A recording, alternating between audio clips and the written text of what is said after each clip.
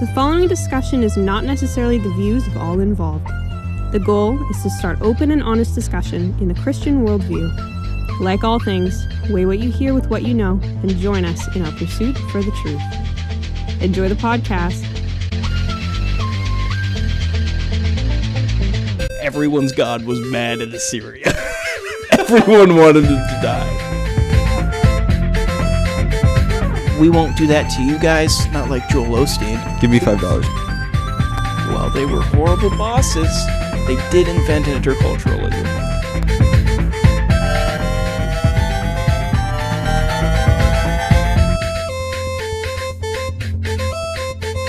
All right, I'd like to welcome everyone to the Second Rate Saints podcast. I'm your host, Caleb. To my left is... I'm Joel, your producer.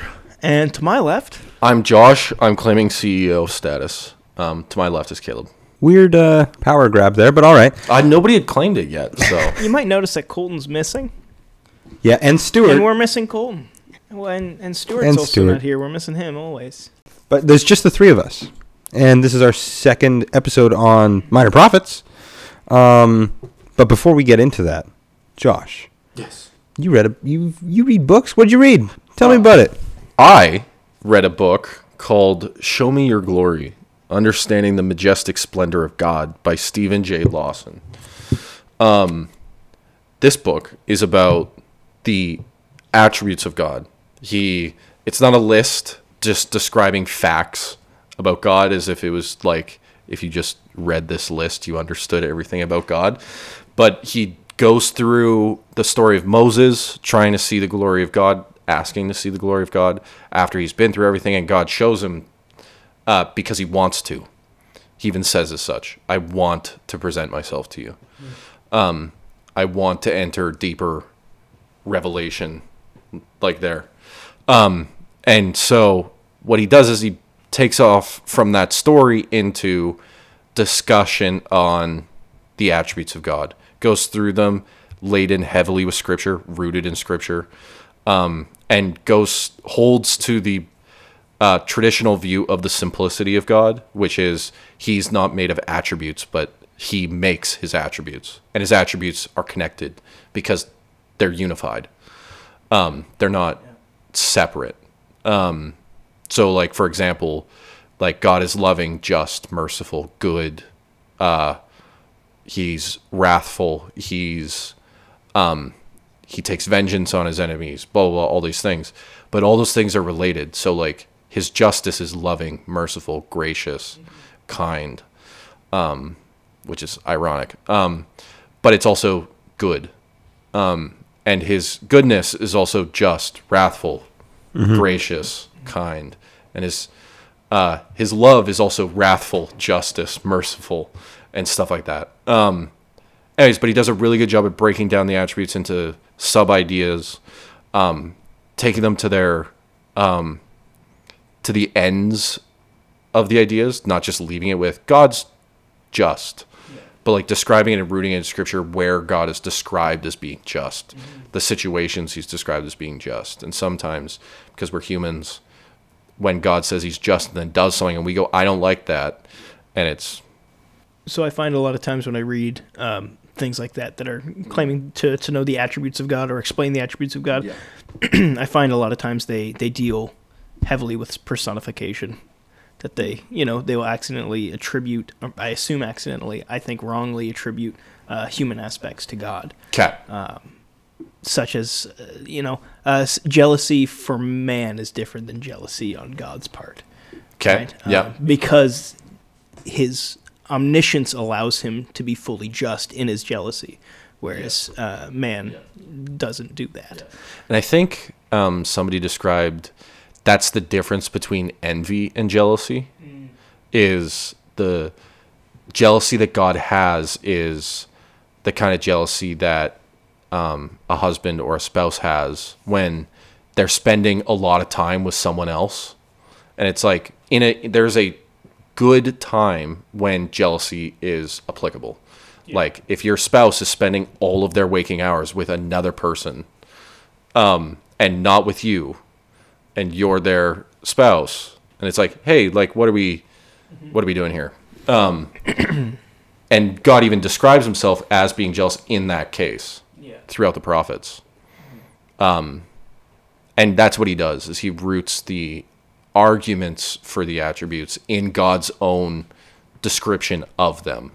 Okay. So like when it describes that he's gracious, he quotes all the verses where it's like, I am gracious and compassionate, slow to anger, rich in love, stuff like that. You mentioned like his use of the simplicity of God idea. Yeah. How much interplay between the ideas does he actually engage? So like in each of the attributes, so for like the let's go, what's a good one? God is intensely personal. So the glory of God, chapter 2, he goes into God is personal, God is independent, God is near, God is sovereign, God is powerful, God is compassionate, God is loving, God is worthy, God is punishing, and then ends with the greatest priority. Those are like the headings for the sections. So it's like his power is related to his glory, because his power is what the glory is emanating. Okay. Is how powerful he is. But it's also emanating his sovereignty, like his ability to have complete and control over everything. But also his compassion. He's not compelled by his wrath. He's completely in control, and he's near. He's everywhere. He's personal, and he's personal because he's sovereign. Mm-hmm. Like the sovereignty and the personality play together. So does the power. Mm-hmm. They all play into each other, these aspects. And what was the book? What's the title and the author again? Show Me Your Glory, Understanding the Majestic Splendor of God. Stephen J. Lawson.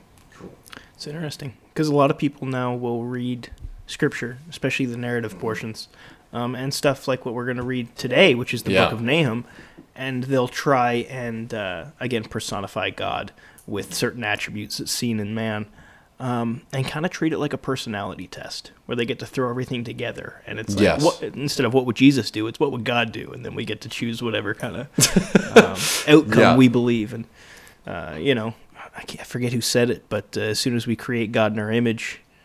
Oh, sorry, what was it? God created us in his image and we return the favor. Yeah. Right? Yeah. And as soon as we do that, we're no longer serving God, we're serving ourselves, right? Yes. So you got to be careful when you talk about the attributes of God. It's very true. About the personality of God. Mm-hmm. For sure. And that comes up a lot in Nahum. Because it's I would say, particularly violent book. Well, it's almost the antithesis of Jonah, which was just our last episode. Yeah, I guess Jonah would be the last episode that came out. It definitely doesn't... Well, some of the consequences of if Nineveh didn't turn back. I think well, it's interesting because it uses the exact same... It references, it's the characteristics of God that are leading him to commit this action. Yeah. In Jonah, it's the characteristics of God which are the basis for him giving mercy.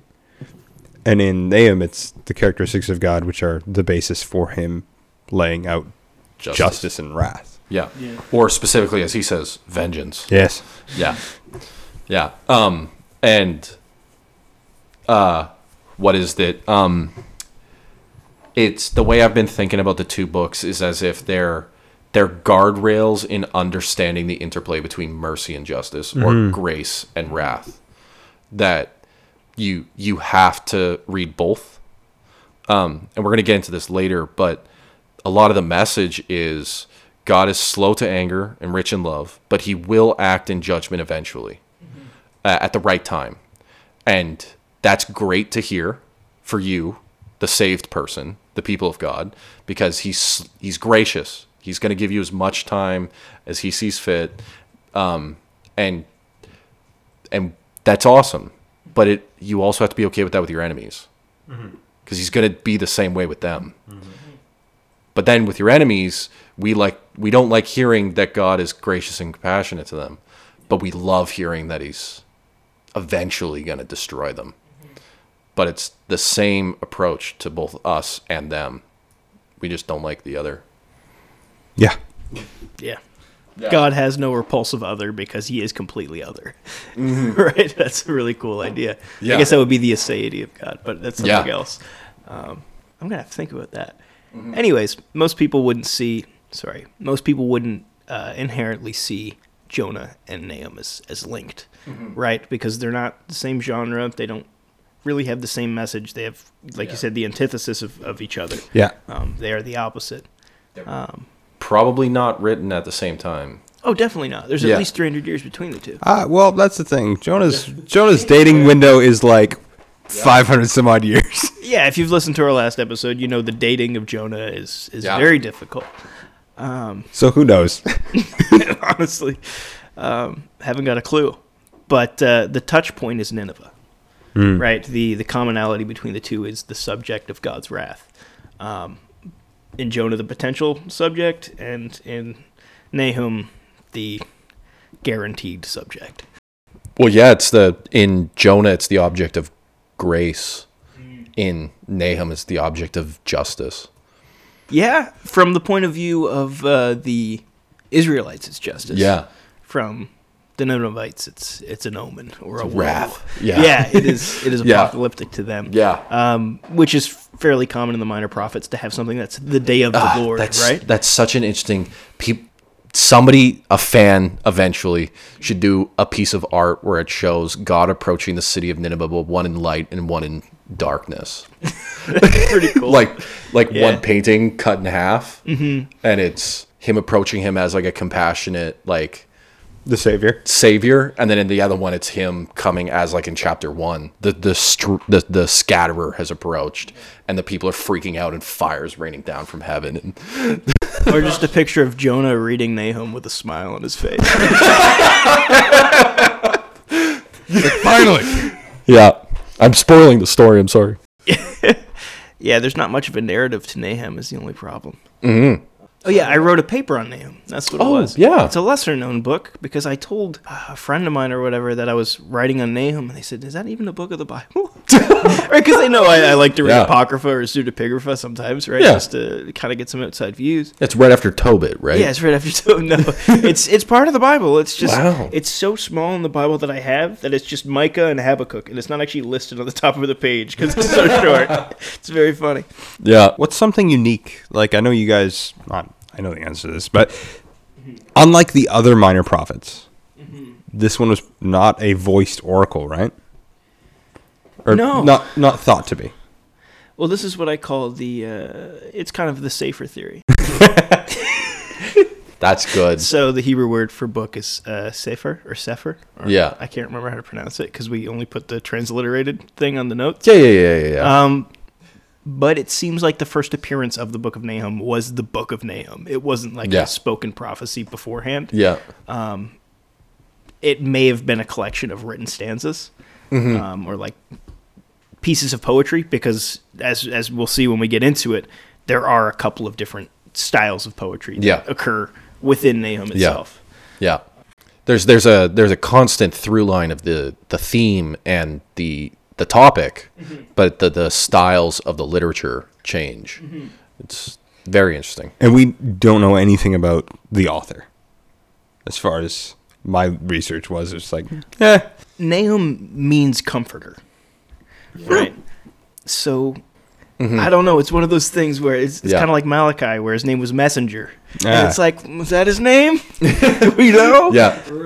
There are people who theorize that he was a member of, I can't remember the town, but it was within Nineveh's reign. Yeah, it lists in the book Nahum of Elkosh, which is near Nineveh. There's a city called Elkosh in the modern day near Mosul, which is an interesting. But then also Capernaum is Nahum's village. In what? Yeah, in Greek. Oh. So, but they're nowhere near each other. And so it might just but it also means comfort's village if you take that. Yeah. Right? So it's like the village of comfort. It's like a nice vacation home. Yeah. That's interesting. But yeah, there's like on some the lake. But there's 2 other prophets that are from that area near Elkosh. Elkosh. Habakkuk and I think Zephaniah are neighboring cities. They're 2 of the other prophets at least. I forget exactly, but they're like all from this kind of like regional area that was controlled by Assyria. Interesting. Yeah. Huh. Yeah. So as far as like poetic structures go, if we're going to get into that, you mentioned you found this in your studies there, Josh, that it was an acrostic poem, but only about halfway through the alphabet. Yeah. So Someone want to explain what an acrostic is? Absolutely. So an acrostic poem is where in the Hebrew, every line or verse, so to speak, is the first word, the first letter in that word starts with a letter of the alphabet. And the next phrase, the next sentence, the first word's first letter will start with the second letter of the Hebrew alphabet. So it'll go, first verse, it'll start with a word that starts with aleph, and the second verse's first word will start with bait, and the third word will start with... So in English, it would be like apples are red, bananas are yellow, cucumbers are green. Yes. Yada, yada, yada. Yeah. It only goes halfway up the alphabet and then just stops. It's only that long. Which would be an indication of it coming from a larger acrostic poem and being put into a collection. Yeah. Okay, that makes more sense. Yeah. Yeah. That's a good reason to think that. And also, it's used for memorization. Oftentimes, Psalm 119. The longest chapter in the Bible. Yeah. Is it completed? It's a completed acrostic, and each letter has 8 verses. If you go to Psalm 119, you'll often like look at that psalm and be like, why does it have these weird words above every 8 verses? And it's because that's the Hebrew alphabet, and it's telling you that the first word of every verse in Hebrew starts with that letter so that you can memorize it. And so while you're saying the verses in your head, you can read out, you can number them 1, 2, 3, 4, 5, 6, 7, 8, bait, 1, 2, 3, 4, 5. And so Well, I mean, it's the longest chapter in the Bible, and it was written specifically to be memorized, which is tough. Yeah, for sure. And aside from that, the book starts with a praise. Yes. Of God and His power and all that, and that's kind of paralleled at the very end when it's a funeral dirge. Yeah. Specifically an Assyrian funeral dirge. So it's like, hey, we're going to sing your song at your funeral. Right? Yeah. Like that's the idea for the Assyrians. Yeah. Which is pretty cool. And I'm sure we'll talk about that when we actually get to the Absolutely. Last chapter. Beautiful. It's short. It might be shorter than Psalm 119. We could probably read it. Yeah, we could probably read it faster than this podcast. Yeah, the audio thing on my audio Bible was like 7 minutes. Nice. Yeah. But just doing a brief overview. Yes. I think we were saying one of us would go through each chapter, just kind of like hitting on the main movements. Do we want to go through that? Sure. Yeah. I'll start with chapter 1. Yeah. Okay. So chapter 1 is 15 verses long, and it goes like this. Verse 1 is the introduction as an oracle to Nineveh. Verse 2 and 3 is the praise that Joel was talking about. Every line starts off with, the Lord is jealous, the Lord is avenging, the Lord is taking vengeance. And then 3b starts this description of God coming in power to Nineveh, destroying the sea, making waste bountiful places, making flat the mountains in front of him, the earth giving way. And then verses 6 to 11 is talking about the attributes of God, about how his wrath is poured out, his indignation, talks about the Lord as being good, a refuge. And it gives this introduction to the destruction of Nineveh and the problems they're going to have. The destruction is going to be complete. He's going to pursue his enemies into darkness.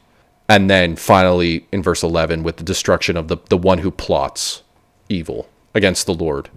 And then verse 12 gets to verse 14 is the Lord specifically commanding the attack, the destruction of Nineveh. And then verse 15 is a behold of the good news to the Judeans, that their freedom has come. So why was it good news? It was good news because their oppressor was going to be destroyed. And also, Paul alludes to this verse when he says, behold the feet of those who come with the word of God. is verse 15, behold upon the mountains the feet of him. Well, it's interesting as well because Isaiah uses the exact same phrase. He introduces it a little differently with how beautiful instead of behold or whatnot. But Isaiah does the whole, like, this is the messengers bringing the news of, hey, we're returning to Jerusalem. Yeah. From exile. Returning to the place of God. Yeah, there's an aspect of deliverance with that. But Isaiah and Nahum quote each other verbatim on that one. Yeah. Yeah. And then we get into chapter 2. Yeah. The scatterer. So chapter 2 kind of records the actual battle or destruction motif in like several vision sections. And from what I'm seeing, actually the notes that Josh had prepared here, there's several ways that you could break that up. There's kind of like the introduction of verse 1 and 2, where it describes God coming to the city, his destructive or undoing creative powers just leveling everything. And then 3 to 9 kind of describes like the actual battle and like the challenge to the siege. It gives kind of this like it moves from outside the city to the wall to the inside. Well, yeah, and then the very next one is it kind of goes, hey, this is being destroyed, but then it moves into this analogy of in the lion's den. Yeah. So it's like they've gotten into the home. Yeah. They've breached the walls. You're into the citadel. It's over, and it's all in ruin. And then 13 kind of summarizes it. It kind of brings God's agency back into it. Yeah. Where it is God is the one who is causing the destruction, the siege, the war. And then that gets right into chapter 3. Yeah, for sure. I wanted to... Sorry, I should have pointed this out when Josh was going through chapter 1. But it's my favorite verse. Absolutely. And everyone knows what I'm going to talk about because I talk about it all the time. And it's Nahum 1:9. And it goes, What do you plot against the Lord? He will make a complete end. Trouble will not rise up a second time. And I like the implication of like, hey, when God strikes, he doesn't have to a second time. Yeah. Right? Like there's not going to be a second punch. Yeah. And some translations do translate that specifically. I will not have to strike a second time. Yeah, for sure. The ESV that I'm reading doesn't do that. The ESV's not cool. ESV sometimes is not cool. As you have a ESV in front of you. Yeah. I think we all have an ESV right now, but we're kind of don't go on that. Yeah, so the third chapter is actually the one that I wrote a paper on back when I took a minor prophets class. I think I ended up doing 9 to... It looks like from the markings of my Bible that I probably did 9 to 18. Specifically, but that's that. And it's the woe to Nineveh, so it's the one that ends in the funeral dirge, right? So it can be self-contained, but it also has some parallels with chapter 2. And specifically, the word woe was always pre-God's judgment. Yeah, no, I talked earlier about the day of the Lord. Yeah. Which is common in minor prophet literature, and it can be either a great thing or a really bad thing. Yeah.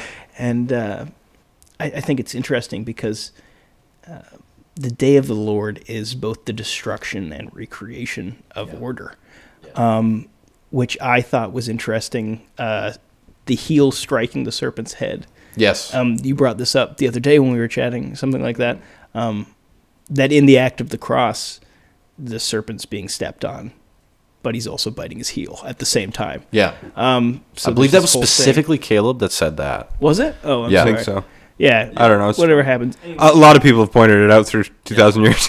Yeah, the day of the Lord is the shuffling of order where both the good and the bad is recreated. Well, it's also very interesting because the day of the Lord originally, that concept, I actually contemplated about doing this for my Bibtheo paper, is it develops throughout the biblical account. And so picking it up right here in Nahum, you're getting a very specific point in it. Because it starts off with just generic deliverance from oppression. Okay. Yeah. And then it kind of goes into, but if you are the oppressor, what then? Yeah. Well, what happens in the day of the Lord? What happens when the day of the Lord comes and you are the one who is the oppressor? Yeah. It's the day of the Lord comes and everybody is involved. If you're the oppressor, it's bad. If you're the one being oppressed, it's a good day. And minor prophets emphasize that point, but they also start to emphasize the point where it's like, yeah, but like everyone's kind of not doing great. No, it sucks, but like, yeah, well, you get into the it's sin and humanity's inability to actually escape the day of to get the wrath of God, and then you obviously that immediately steps into that informs Paul's hey, everyone's under the wrath of God theme. Yeah. So there's something there, and that develops. Okay, so this is, I just have to do a quick interject into the New Testament. So that's a really interesting take on death, because that you kind of get this illusion in death where every death is a day of the Lord for the individual, because it's a destruction of the evil within you, and if you're saved, the brought into rest. And so like every human death becomes a day of the Lord for that individual. It sucks, but it's made good if you're saved. To be fair, it's never explicitly called the day of the Lord when you die in Scripture, but that's a cool idea. Yeah. No, I almost did Day of the Lord for my... called the personalization of the day of the Lord. It's like, oh my goodness. But yeah, in Nahum, it's getting that idea. It's more the classical Day of the Lord, where it is the oppressor is being lifted from the oppressee. Yeah. Oppressee? Sure. Yeah. Yeah. But it's emphasizing that lifting motif. Yes. So that lifting, not motif, that lifting aspect. Less the actual, hey, let the oppressed go, which is more emphasized in Exodus and whatnot. It's emphasizing the condemnation of the oppressor. But then what's so interesting is like with Manasseh, the way God describes it is as if washing a plate and flipping it over and putting it to the side. That came out of nowhere, but all right. Like I agree. No, but like he describes it as if it's just like, oh, it's just something I got to do. It's my chore. I'm just washing the plate. Done. It was not a problem. It's just something I got to do. Interesting. Yeah. Part of me is like, show your work. Yeah. I don't know. Yeah. I'm going to have to think more about Manasseh in that context. I don't know if I'm there. Okay. But the day of the Lord in Nahum. Yeah, we've only gotten to chapter 2. 3, verse 1. Chapter 3, verse 1. Here's the thing. I think we have to go further back. So it's woe to Nineveh, right? Nineveh was going to be destroyed. It says at the end of chapter 2, and I get you didn't bring this up because it directly parallels into chapter 3, and I was going to talk about it anyways, but he talks about the lion's den, right? Desolate and in ruins, hearts melt and knees tremble. Anguish is in all the lions, all faces grow pale. Where's the lion's den, the feeding place of the young lions, where the lion and lioness went, where his cubs were with none to disturb. So what he's talking about is like, what happened? I thought you guys were strong. Yeah. I thought you can't take a punch. Yeah. Well, and what's cool about that image, the description of he's describing the people, like their reaction to what's happening.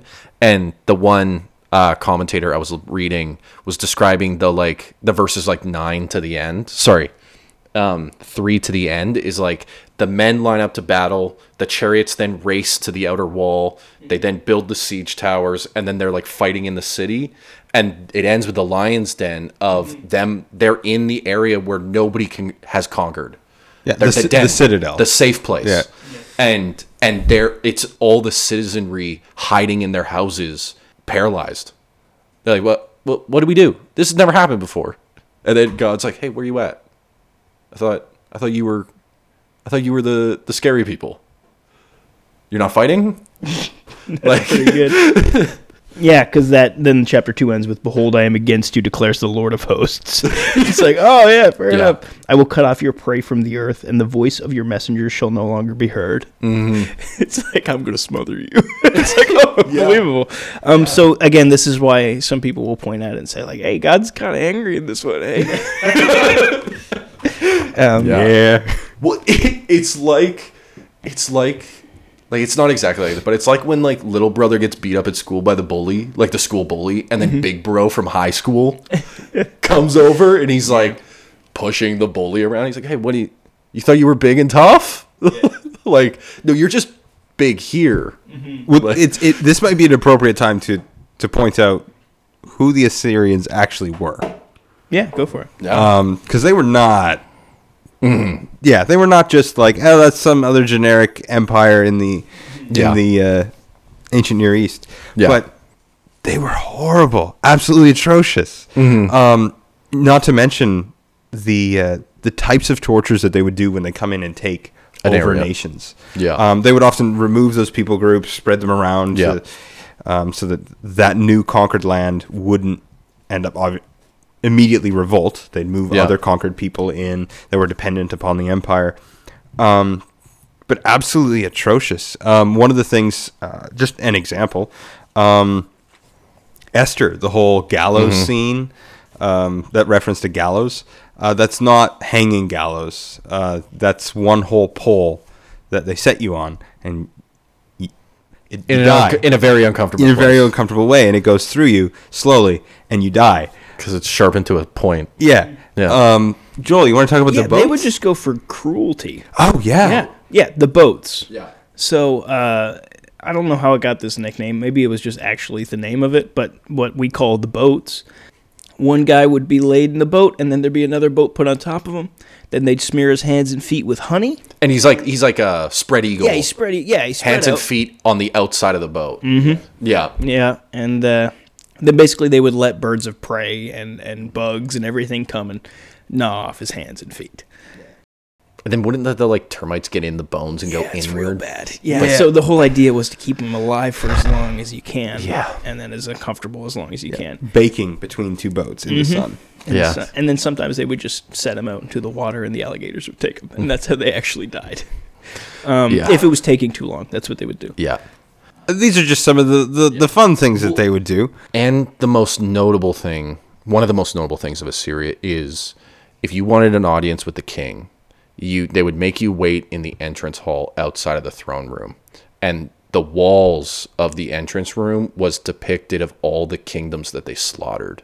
Pictures of them cutting the king, killing women, and all this stuff. And then you're about to walk into the throne room of the guy who commissioned that. Yeah. And the cutting open of the womb of pregnant women, and the things that they would do, like it's actually what they did to the king of Israel. Yes. The whole killing his sons in front of him in a horrible, grotesque way, and then gouging his eyes out hey, the last thing you saw? Yeah. Which God also makes a really not nice joke about that at the end of Chronicles. Yeah. So God tells him, don't worry, you won't see it. What? Isn't it like you won't see it coming? No, he's like, you won't see your enemy, like, take you over. It's fine. And then his eyes get gouged out. You won't see captivity is what he says. And they take his eyes out, and then they walk him across to captivity. Not to mention, they would put hooks in the faces of people as they take them over to other places. Connecting all their noses together. Yeah. Anyway, that to say, God's angry at these people. You weren't looking to conquer Assyria. This is not a threat from Israel. This makes being taken over by the Romans look great. The Romans built infrastructure. You got citizenship, water, plumbing, roads. No. Totally different aspect than being, being assaulted by the Assyrian Empire. Brutal. And so God's wrath upon them isn't it's not like we're just sitting here going like, God just pours out his wrath on anybody. No, it's... And with the book of Jonah in mind. This is why Jonah hates them. Yeah. And so when God's like, you don't want me to be compassionate to these people? Why not? Yeah. And now we're seeing God going, okay, but now enough. Yeah. Empires are all subject to his... Yeah. Yeah. It's a whole thing. So as we get into chapter 3, finally, I'm so sorry that we had to prerequisite all of this with so much, but that's the meat of the book. That's where it has its best points.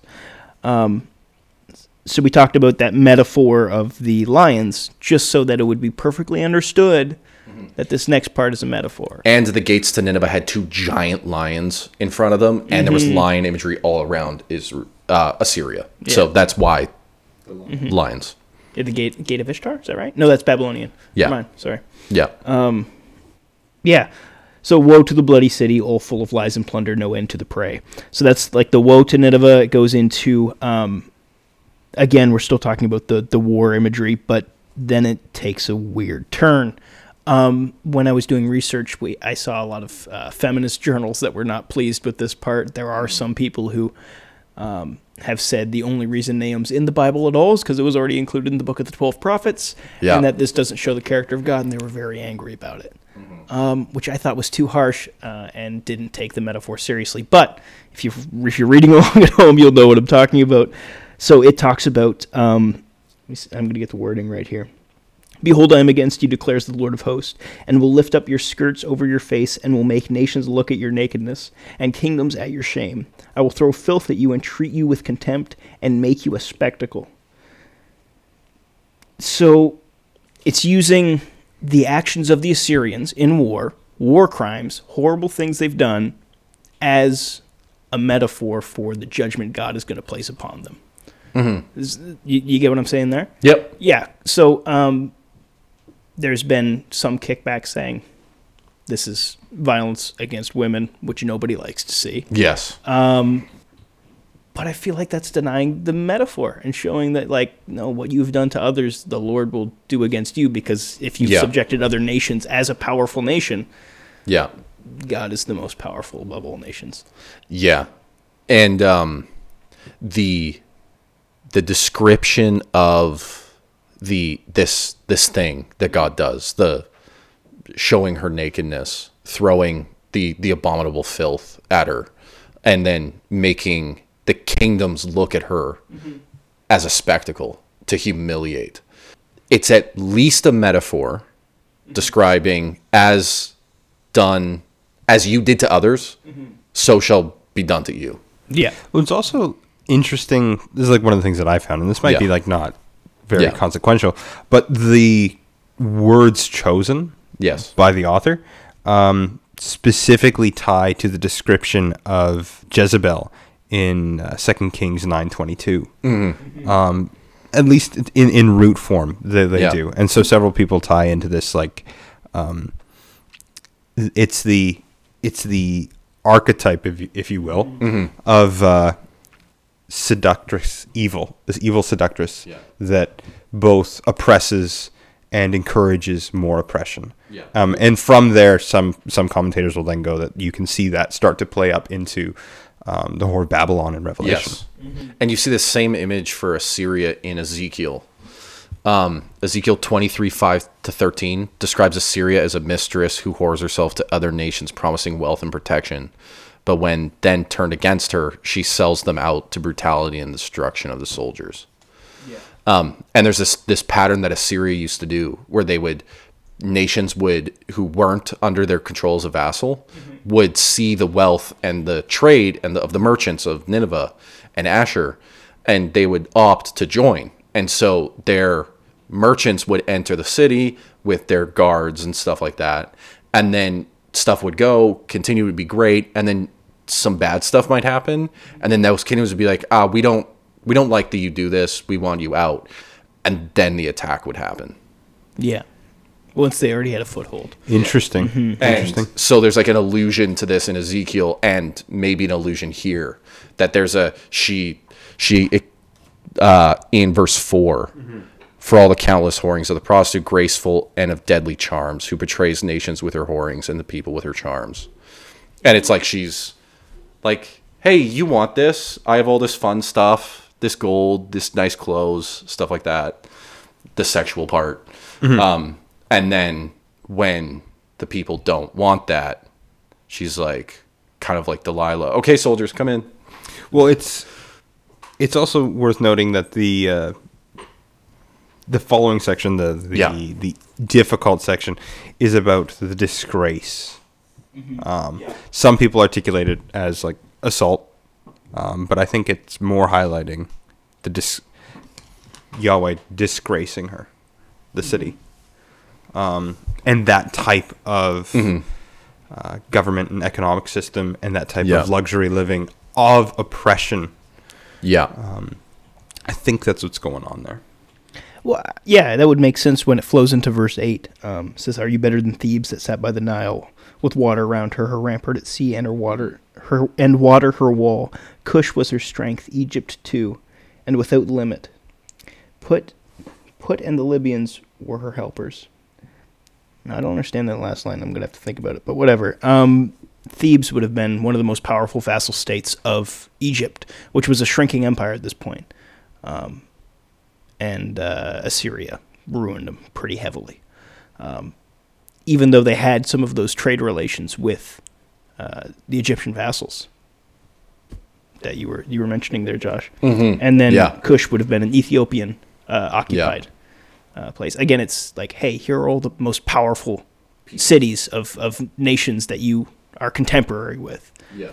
Are you better than them? Mm-hmm. You destroyed them, but you're going to be destroyed just as well. Yeah. The same disgrace, the same humility, the same...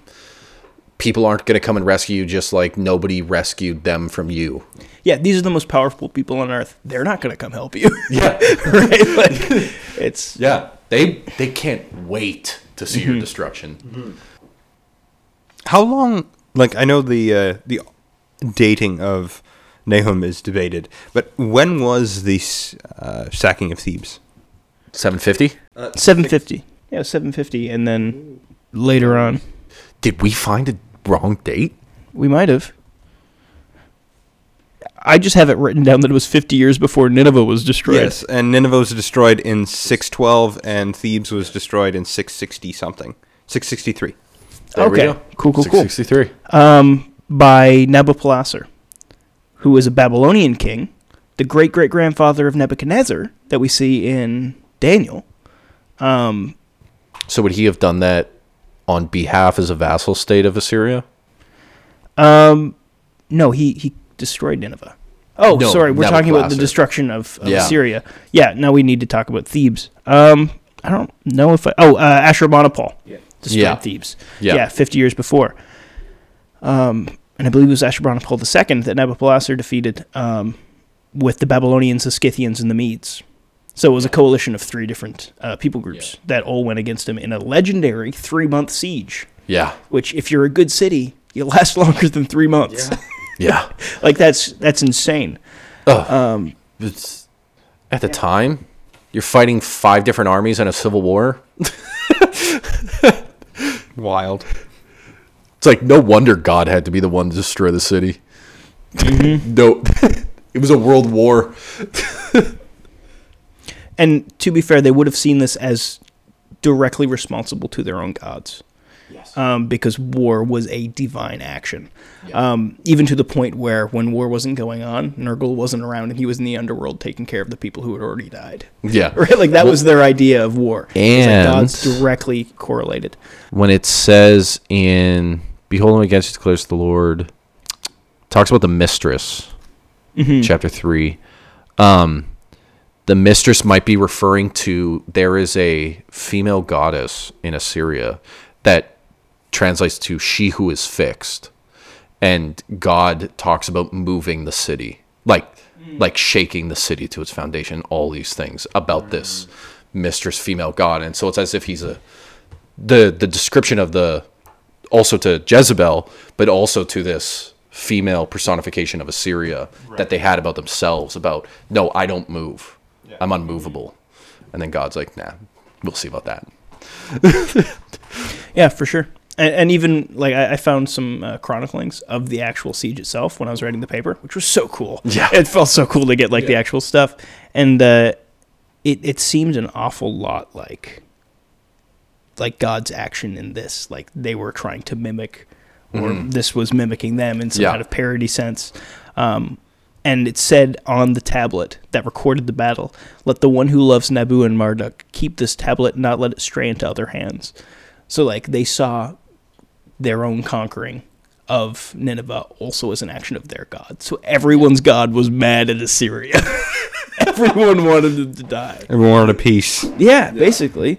Well, I mean, that's why you had the Scythians, the Medes, and the Babylonians, which the Babylonians and the Medes weren't really friends after this. Oh, no. Like, they wouldn't work together. Well, then it was the Medes that took over Babylon for a very short period of time, and then the Persians. Yeah. Well, and technically, I think it was the Nebuchadnezzar was on his way to Ashur to attack it, and when he got there, the Medes had already defeated half the city, and so he was like, darn, came in and then helped fight the rest of it. Then he's like, okay, so we're taking Nineveh, right? And then they were like, oh yeah, Get him when he's down. yeah. I think one of my favorite images that's historically based in Nahum is the fig trees. Yeah. All your fortresses are like fig trees with fist-ripe figs. If shaken, they will fall into the mouths of the eater. So one of the things that Sennacherib? Sennacherib. There we go. Yeah. I could never pronounce his name because it's one of those things you never hear. Okay, listen, Assyrian emperor names are next level. They're awesome. So I already forgot how to say that one. Sennacherib. Yep. There we go. Okay, cool. Asarhaddon. Ashurbanipal. Yeah. It took me so long to figure out. Tiglath-Pileser. Oh, yeah. Yeah. Anyways. I like to think that you just practice these. Oh, yeah. Sennacherib specifically planted fig trees within Nineveh. Yeah. So that if anyone was ever called away in the line of duty, this was technically a standing army. Yeah. They were able to grab figs and leave the city on a full stomach. Yeah. That was the idea. Okay. I just saw this on the news. This is incredible that I'm saying this on the podcast. Okay. So you know how ISIS destroyed the gates of Nineveh? Yeah, it was so sad. 2014. Guess what? They didn't. What? They found the ruins. They've uncovered them, and they're destroyed. But like the wall is still there, like the entrance wall. And they actually found more stuff because of the bombs, including in the gate. There was covered with what they thought was the block, but it was just dirt covered wall that they didn't want to touch. Was a whole it's like a 10-meter long in pieces, untouched description of Sennacherib with those trees. Oh, that's awesome. Yeah. That's awesome. Like going through the city, and that's the gateway into the city where those trees are. Yeah. And it's of Sennacherib. It's like carved in like 3D carving. Is the but the walls that they found, Yeah. are they at least a little bit No, closer? no. to So it's the same walls that were there in Mosul, called the Gates of Nineveh. Yeah. But it was just, it shook them because of all the bombing. And like part of the archway's gone. And like, it's not impressive. because they did level that gateway. Yes. And actually the Tomb of Jonah. It's about half the size, but they unlocked this whole new area. And it's specifically about this. That's awesome. That is so cool. Sennacherib's also the one that attacks Israel, and then the angel kills 180,000 Yeah, with Isaiah. men. Yeah. Yep. Now, But fun fact to the kings. Thebes. Thebes. After Thebes. Yeah, it goes right back into like, hey, fortify your walls, because a city wasn't a city without walls. Yeah. And even if it's saying fortifies your walls, it means everything. It's like you're gonna die. You don't exist without walls in that era. Yeah. And it'd be really hard to build as well because everyone builds on a hill, Yeah. which is kind of stupid, but it's good defensively. Well, For them as well, almost all the bricks that they had were mud. Excuse me, mud based in that period, in that geographical location. yeah. And so everything that was built would have had to take way, way longer, because you wouldn't just grab stones, quarry them to the right size, throw them in. It also, oh sorry, what were you gonna say, Josh? No, continue. I was just gonna say that the princes were like locusts, very destructive. They just kind of eat everything. They're pigs. Yeah. And it also gets to the point of like, hey, you have so many princes that they're not really useful anymore. Yeah. Like you're over indulging in the finer things. Well, and what's cool about this description of locusts is somebody that the guy I was reading noticed that locusts stay immobile on a cold day, but when it gets hot, they fly away. Yeah. Right. And so if you take that into war imagery, when you're not in battle, they're in the city, but the moment the heat of the battle starts, they leave. And so it's like, he's in describing them as locusts, he's also describing them as cowards that devour. Yeah, and that's what it says there. setting on your fences in the day of the cold, and when the sun rises, they fly away and no one knows where they are. Yeah. Which is very funny. It's very funny coming from a Babylonian perspective, too, because sometimes their kings would just run away and do whatever they wanted. What's his name? Nabonidus, yeah. He's my favorite Babylonian. Indiana Jones. I want to be an archaeologist. Yeah. I mean, it's just so cool to live in an era where people who lived before you were more technologically advanced than you are now, which is not something we think about in the modern day, but it'd be sick to find a city that was beyond your ability to build. That's where the idea of legendary swords comes from as well. But also, like, Assyria was the power, so after them, they're living in a post-Golden Age, technically.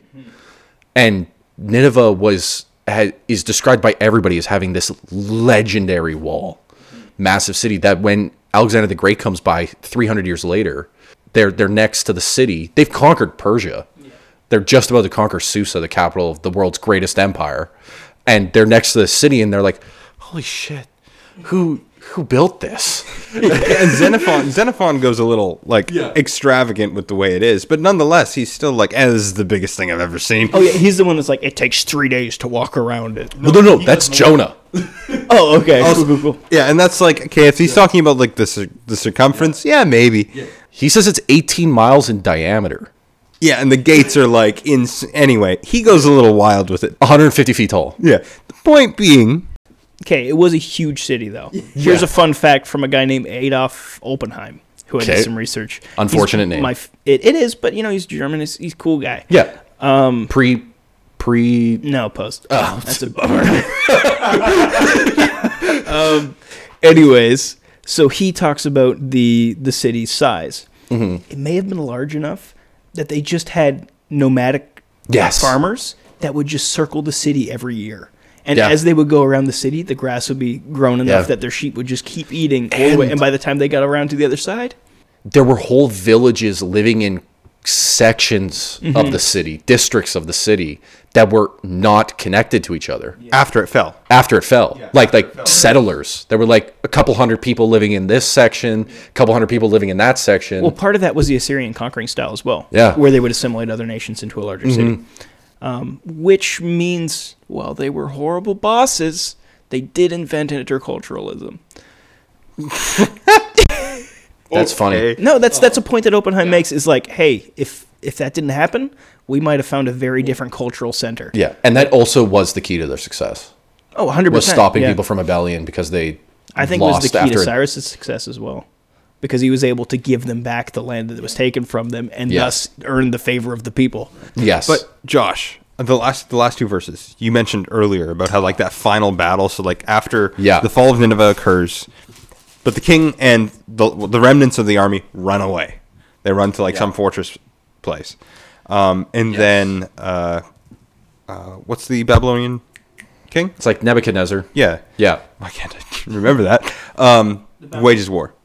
Wait, Babylonian king? Nabopolassar. Nabopolassar. Yeah. Because so after they flee in 609, the Assyrian king had ran, and he joins forces with his Egyptian counterparts, and then they fight. Nabopolassar, and that's where he finally defeats them.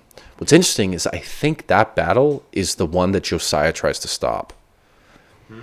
That's King Necho of Egypt going north to join Assyria to fight Babylon. I believe that's the case. I can be wrong. Well, he died in 609. Yeah. Yeah. So it's the same war and God tells him not to fight. Because it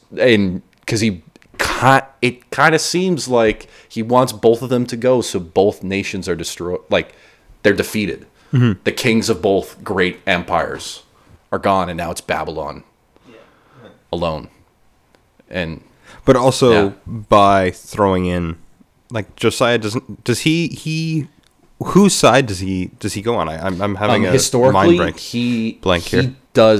He tries his hardest to stay fully away from other nations. Right, but I think he goes to stop Necho. Yeah, he fights the Egyptian. So technically, he would be, in all intents and purposes, aiding Babylon. But in doing so, it would But the purpose given that he gives is because the king's road runs through Israel. And so he, being a weak vassal state of foreign nations constantly, he's opposing these nations. And he was a vassal state of Egypt. And so he kind of sees this as, I can't just let my previous owner run through my kingdom that I'm supposed to protect through my land unhindered. But in that battle, the Assyrian king dies. And that's arguably referenced in 18. Yes. With this like mortal wound. Yeah. There is no easing your hurt. Your wound is grievous. All who hear the news about you clap their hands over you. For upon whom has not come your unceasing evil. That's the funeral dirge. Yeah. So, like, when they would have a funeral for their soldiers, God's like, hey, I'm having a funeral for you. Yeah. And it's not, but it's also like mocking, because it's like everyone else is like, woo, he's dead. Well, usually the funeral dirge would be honoring the sacrifices of the fallen soldier. Yeah. Right. And it's not that. No.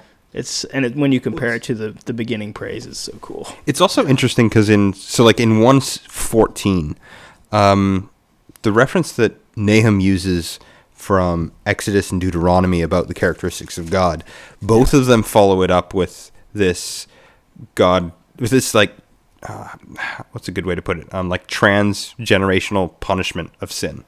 Yes. Right? To the second and third generation. Yeah. And it would appear is that, and those are the references that Nahum uses for these are the characteristics of God.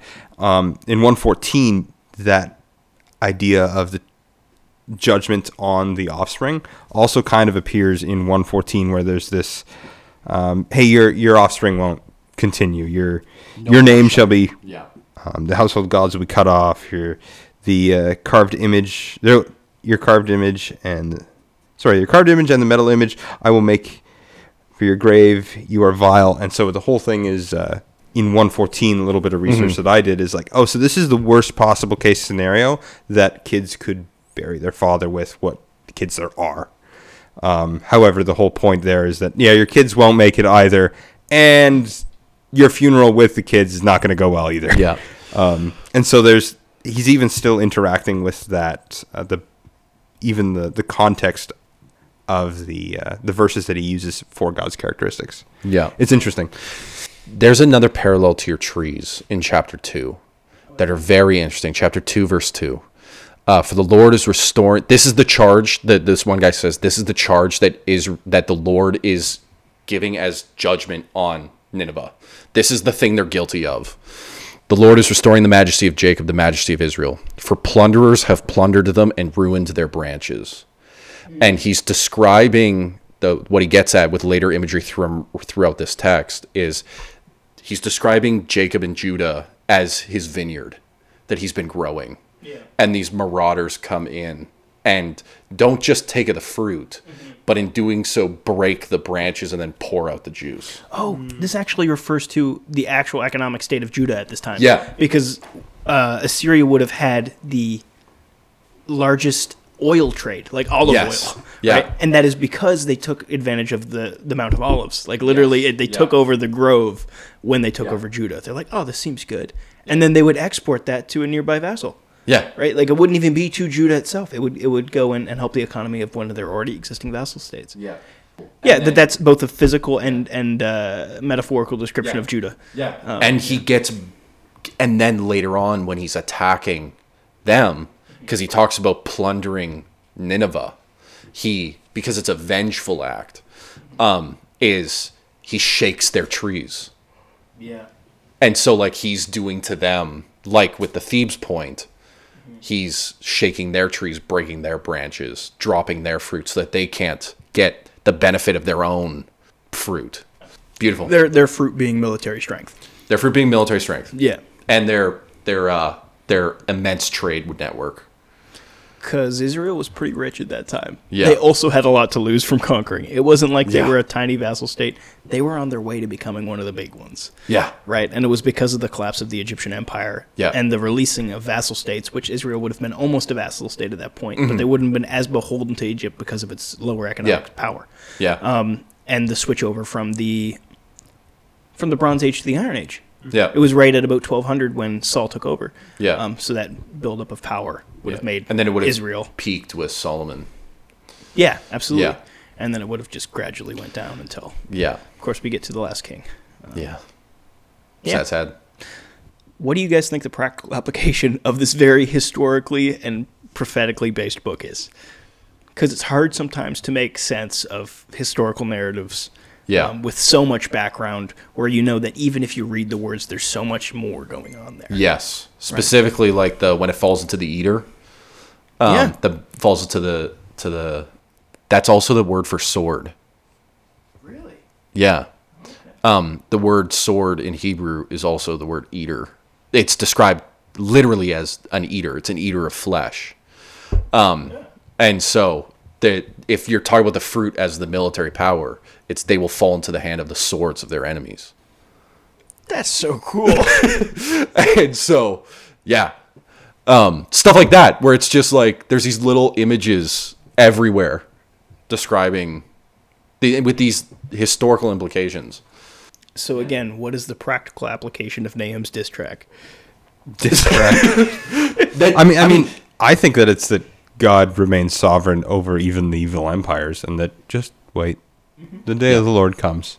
Yeah, to take from the rest of Scripture, not just Nahum. There's a pattern. An evil nation rules. That evil nation is then judged. God's empire doesn't need to strike back. Yes. It's a good name for this episode. I don't know if it's going to be the name, but we'll see. It's probably just going to be Nahum. Because we're fun like that. We're real creative guys. Yeah. I think this book, the Lord takes vengeance and is on his adversaries and keeps wrath of his enemies. The Lord is slow to anger and great in power.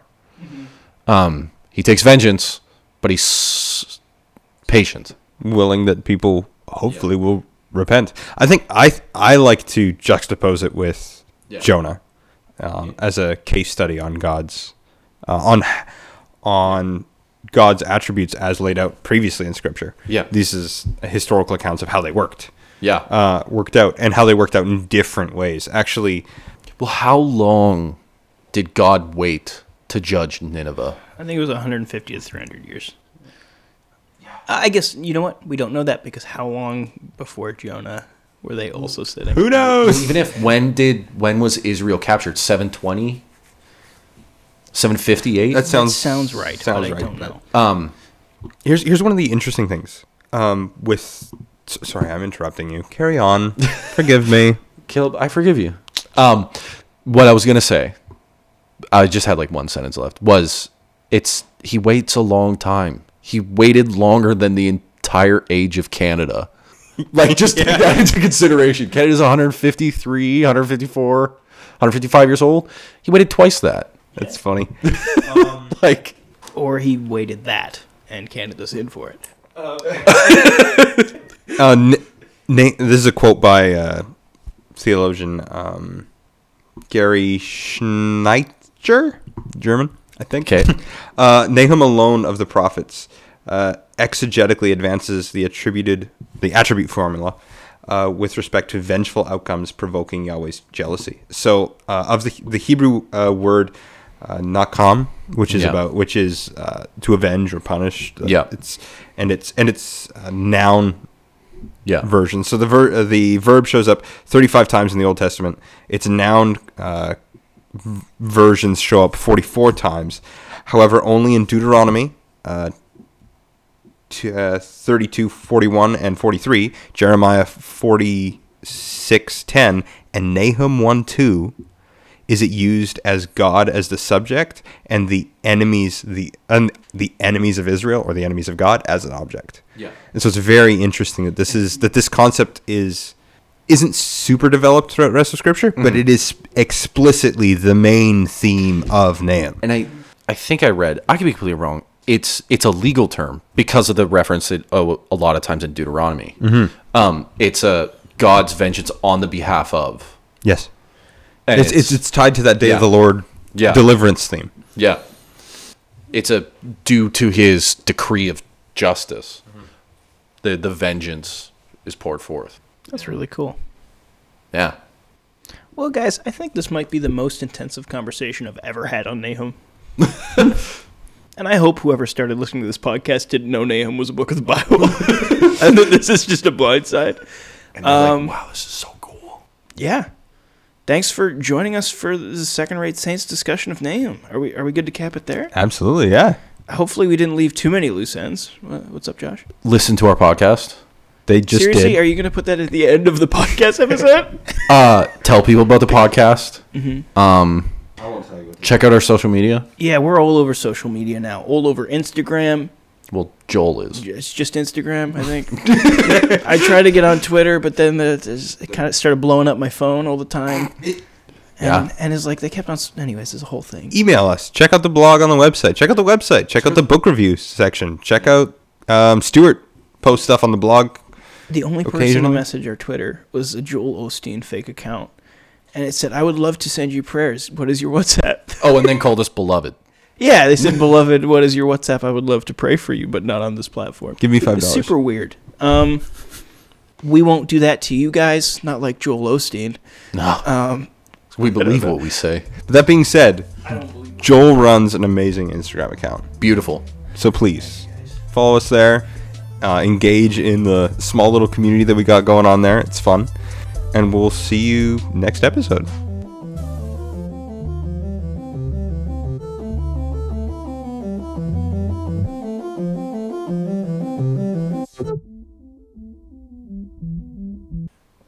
Just end it.